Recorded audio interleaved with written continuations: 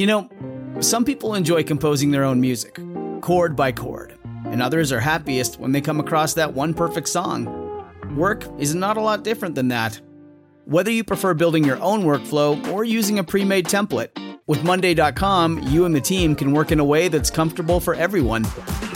Tap the banner to go to Monday.com and build your own amazing workflow, or find an awesome template. No judgment.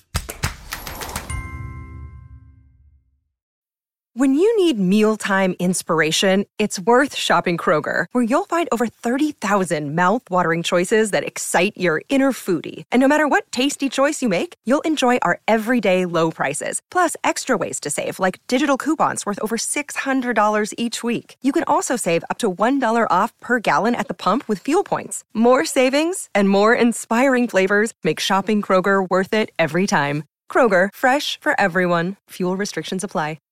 Hey, everybody. It looks like you have a very dull, boring shirt on right now.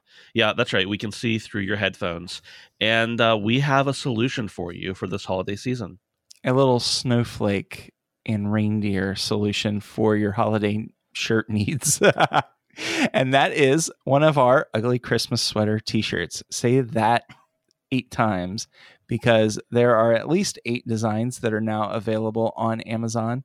And yeah, that's who we're using this year, Amazon. If you go to electioncollege.com/Christmas, you will see our beautiful designs. We think that your friends and family will get a great kick out of your new t-shirt. And they'll also know how much you love history. And that's what everybody wants everybody else to know during this time of celebration. Is that you love history. So head on over to electioncollege.com/Christmas and you'll see some stuff you like. And happy ho ho ho. Election College episode 238. William Seward.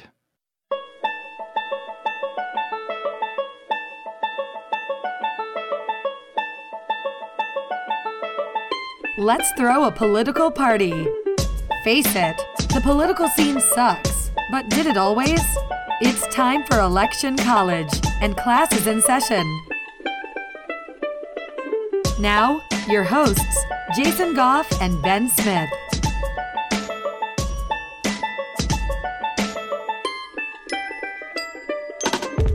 So Ben, here's a guy who we would probably have a bunch of statues all over our country and revere him as a big changer in U.S. politics and U.S. history.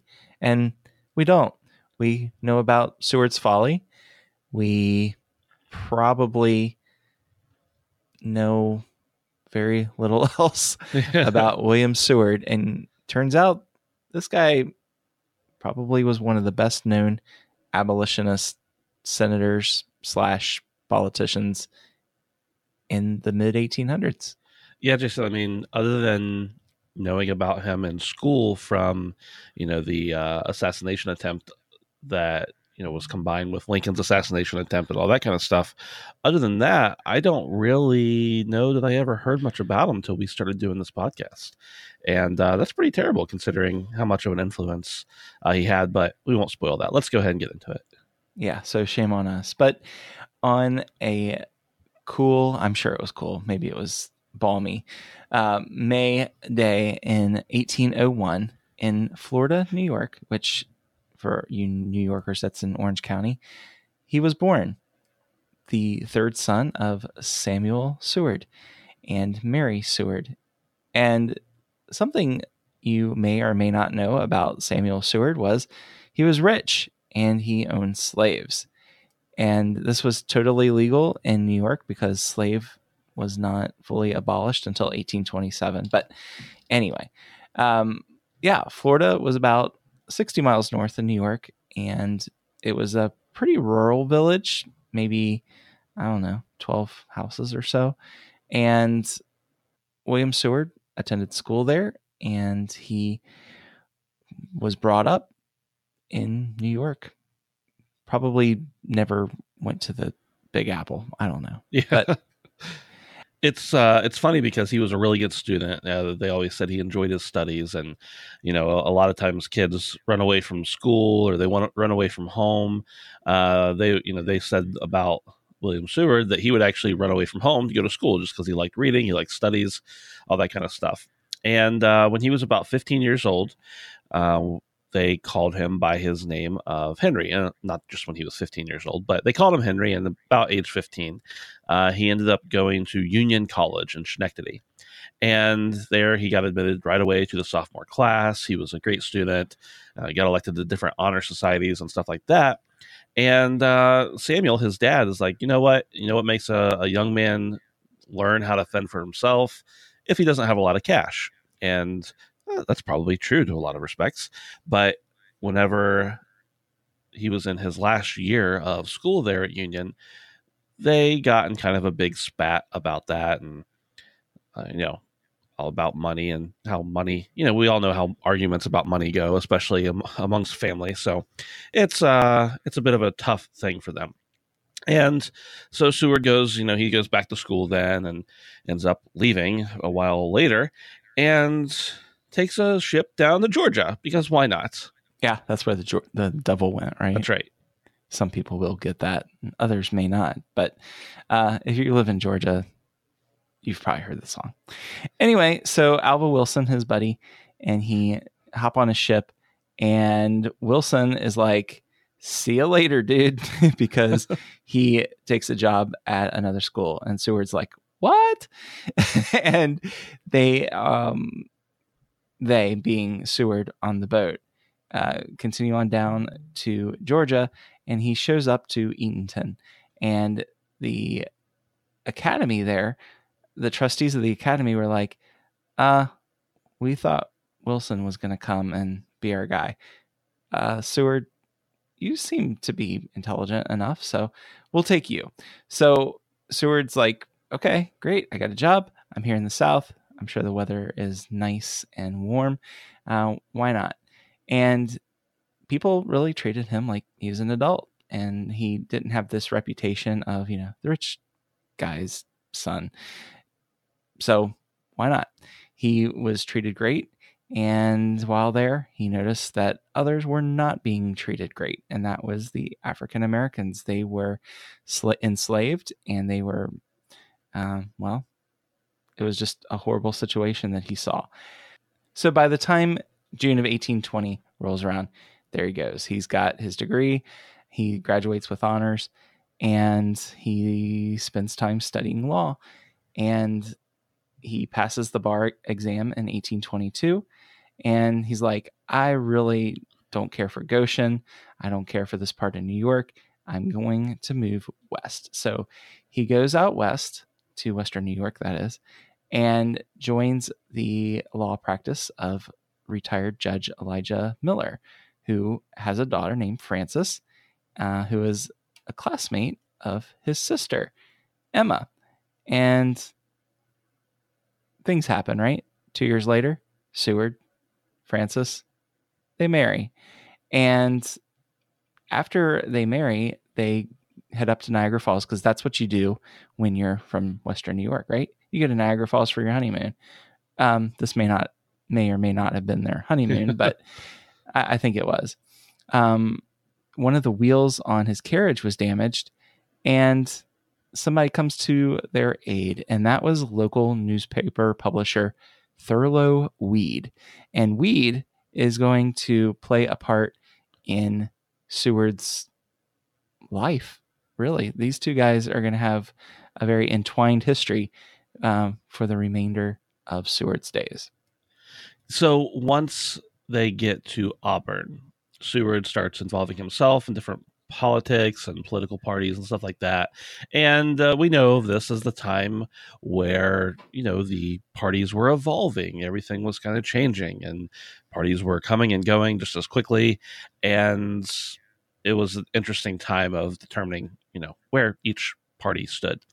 And so during that time in New York State, you have these two different factions, and one is kind of led by, or at least he's the kind of headmaster of the party, Martin Van Buren, And then the other party is just the people who oppose him, or these aren't really parties, but they're factions of parties. And Van Buren's kind of friends and buddies, they were known as the Albany Regency. And Seward is like, you know what? I like this group. I think it's pretty good. Oh, wait, a couple years later, it's corrupt and I hate it. And now I'm part of the Anti-Masonic Party. So we all know how long the Anti-Masonic Party lasted, hopefully, from our past episodes. But if you don't, not very long. But during the time it was around, it became known kind of as an anti-Jackson party. We don't like Andy Jack. We don't like his policies. We don't like the fact that he was elected president. So therefore, we're going to create our own little anti-party for him. A little while later, DeWitt Clinton, who was the governor of New York, which we've talked about him quite a bit in the past as well, he's like, hey, Seward, I think you should be in a kind of an appointed office. I'm going to nominate you and see what's going on. But because Seward was not a fan of Andy Jack, the state Senate did not confirm him. They didn't want him to be there in the office. So Seward making speeches and supporting President Adams and stuff like that was not really in his best interest, politically at least, but it was what he felt was right. So it's fascinating because in 1831, when he is a state senator and he's starting to really get involved in the state politics in a big way, bigly way, Ben, yeah. Bigly. He meets Aaron Burr. Go figure. And he also meets our buddy John Q. Adams. Like, he knew Quincy. Totally crazy. Because, I mean, let's face it, the legacy of these guys span eras, don't they? Oh, yeah, absolutely. Eras, So during all of this time, he's kind of riding on the coattails of the fact that his buddy Weed is a newspaperman who moves to Albany and has some influence. Because, what you want to have is influence because of a newspaper. And he ends up running for governor and loses. Runs for governor and loses. But by the time 1839 rolls around, I should say 1838, he wins and he's the governor of New York. It's a pretty big deal, especially for a Whig, because let's face it, the Democrats have kind of had a hold on New York and everywhere. And when you are the governor of New York, you're kind of a big deal. Like, within the state of New York, you're a bigger deal than the president of the United States. Oh, yeah, definitely. And, as far as the country is concerned as well, New York is a pretty substantial piece. And, there's a lot of wealthy people there as well. So you definitely want to have control of New York if you're going to be anybody. Yeah. So during his time as governor, he was seen as pretty much a radical progressive. I mean, he was all about trying to get religious liberty granted for a variety of people. So, for instance, if you are attending a New York City public school, that school is going to be run by Protestants, and you're going to use the King James Bible, which is very much a Protestant thing. If you're Catholic during this era, you are not going to like that at all. Well, guess what? If you're Catholic, pretty much the establishment isn't going to be a very big fan of you. Well, Seward was there to really try to break down barriers. And he was saying, listen, these immigrants, they don't know how to read the King James Bible, and they don't share a lot of the things that we take for granted. And we maybe could learn some things from immigrants. And establishment was like, no, we don't like that. So he had some difficulty there changing minds, but it is interesting to see that the run-ins with Marty, Van Buren, they continued, and it all comes to a head in 1840 when Seward and Van Buren were both up for re-election in their respective offices. And Seward's like, you know what? I'm not going to the convention. Yeah. So he actually sends Weed out on his behalf. And it turns out that, Seward didn't get the nomination. It ends up going to William Henry Harrison, a name we all know and love. Or at least know. I don't know if we all love him or not. Some do. Yeah, absolutely. So, of course, there's people who are all about Henry Clay. They're all irritated. And, there's people who are all about Winfield Scott who are irritated. And it's all, kind of a mess. And people in politics tend to hold grudges. So you can pretty much assume that since Seward didn't go, he ended up sending Weed on his behalf. People are still going to hold Seward responsible for a couple different things. However, they did go ahead and nominate him for a second term against William Brock, the Democrat. And Seward's like, yeah, I'm going to do the honorable thing. I'm not going to campaign and stuff like that. But he and Weed end up running a whole bunch of different campaign type stuff. They really run a lot of stuff in newspapers and everything like that to make their views known. And Seward is all about this idea of the log cabin. And the log cabin becomes a theme that we see kind of, bringing out the common man and making everybody seem kind of relatable because, hey, log cabin, that's down to earth. And maybe Abraham Lincoln might benefit from this someday. Who knows? I'm sure that was in his mind at the time. And both Harrison and Seward get elected. And this is the last time that Seward is even in an election. It's a little bit of a spoiler there for you, but it's interesting because he goes on to serve in the public eye for another 3 decades or so, but he's never again on a ballot. Yeah. So take that trivia fact and keep it in your pipe. Don't smoke it yet. So one thing you need to know about our buddy, William Seward, is that his wife and his father-in-law were like, you know what, dude, you need to kind of chill out from politics. And they said it just like that. They were hip with the lingo. They're like, there's no money because you can't keep up because you got to keep up the appearances, Man, that was a good show. Keeping Up Appearances. Did you ever watch that? No, I don't think so. No? The English show, Mrs. Bouquet? No. It's not Bucket? Okay. Well, anyway, so you got to keep up appearances. You got to look like you've got some cash. You've got to be using the Visa card, right? Well, he runs up a lot of debt. So when he leaves office as governor, he owes $200,000, which is a substantial amount of cash. And his wife and his father-in-law are like, okay, now you can go earn some money. And that's what he does.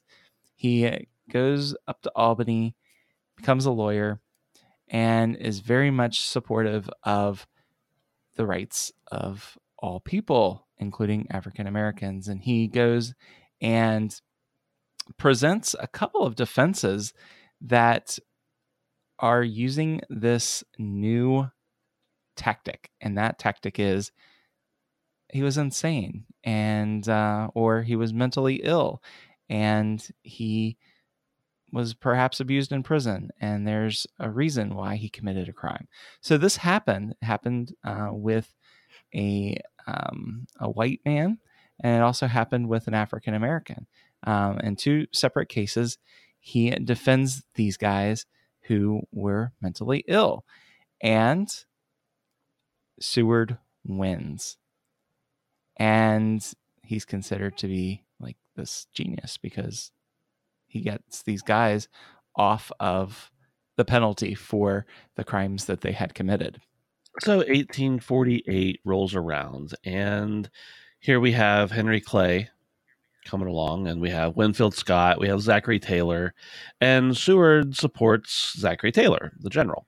And, he isn't terribly enthusiastic about the other two, and slavery isn't really an issue in this campaign, or at least the parties didn't make it much of an issue. It's always an issue in these campaigns. But during this time, the state legislature actually elects the U.S. senators until, of course, we had the 17th Amendment in 1913. We've got an episode about that somewhere. Check it out. Google it. Yeah, do something like that. And Seward decides that he's going to go for the seat of the senator. When people got together in 1849, everybody's like, oh yeah, he's probably one of the favorites, but some people are like, he is a little too extreme on slavery. We know he believes something, but we really don't want to, he's too strong on it. And they're also a little worried that he's not going to support Taylor as the president-elect and soon to be president, because Taylor is a slaveholder. And so he goes to take the Senate seat. He's trying to get the votes. He ends up really getting elected pretty easily in a landslide, I guess you could say. And remember, we said he wasn't on a ballot in the future. This was by the state legislatures that elected him or selected him. But he ends up winning with about 5 times the amount of vote as the closest other candidate. So he becomes a senator on March 5th, 1849. And this is during a special session that was called to confirm President Taylor's nominees for his cabinet. And Seward is kind of, he's seen as having a bit of an influence over President Taylor. And all because he is kind of friends with Zachary Taylor's brother. Yeah. So if there's anyone who is upset over the death of Zachary Taylor, there's a lot that can be said about this era, right? This really fast era where Taylor was president. But if there's anyone who is like, yeah, I'm really upset that Zachary Taylor passes away, William Seward. He is, because guess what? For as much as he gets along and wields some influence in a Taylor presidency, when Millard Fillmore becomes president, and Millard Fillmore, he's from New York. These New Yorkers, they just don't get along with each other. So William Seward becomes a lot less influential because Millard Fillmore does not share a lot of the same views as our buddy. So the Compromise of 1850 rolls around, and of course Seward is opposed to any elements of that Compromise of 1850 that are pro-slavery. And really he goes and makes a bunch of speeches about it, and he becomes kind of the leading abolitionist advocate in the Senate. And President Taylor is sympathetic of the North, and like Jason mentioned, he does die in 1850, brings in Fillmore, and again, Seward loses his kind ear to speak into. So this doesn't really do a whole lot of good for the abolitionist movement, and it really divides the Whig Party up, and that includes Seward. He's he's a Northerner. He's a bit more liberal, and it makes it hard to get behind a particular individual for the presidency because there are so many people running with so many very different ideas on how slavery should work or not work and everything like that. So the Whigs only win about 4 states in that election. And of course, Seward is relegated to the back of the room. So William Seward, he is there in the Senate, and in 1857, President Buchanan says, hey, Kansas, you should be a slave state because, well, we need to keep things pretty even, right?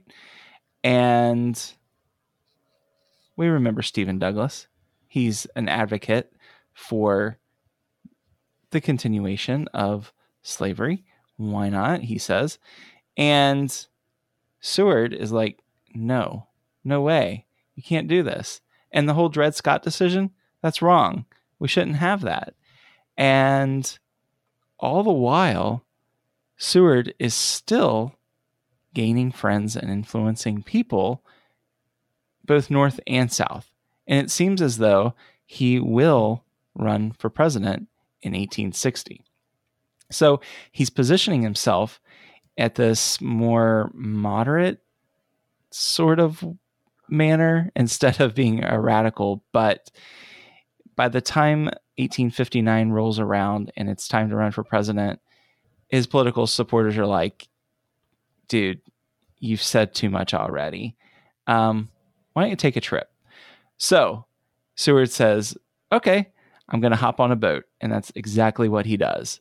He goes to London and he has audience with Queen Victoria.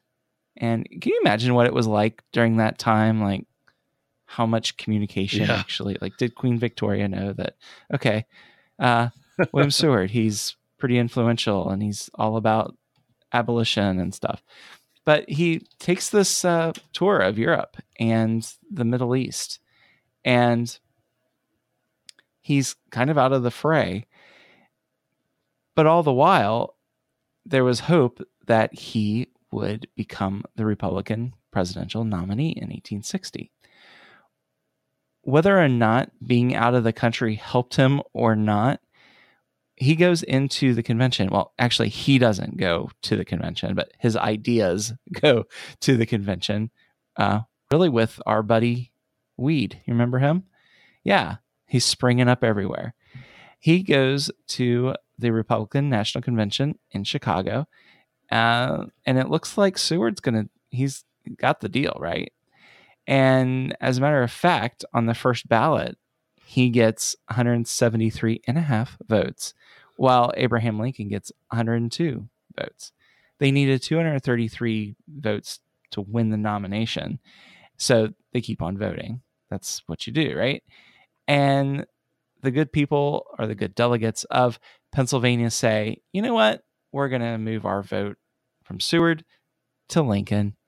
And that really hurts Seward's chances. So he goes in thinking everything's going to go his way.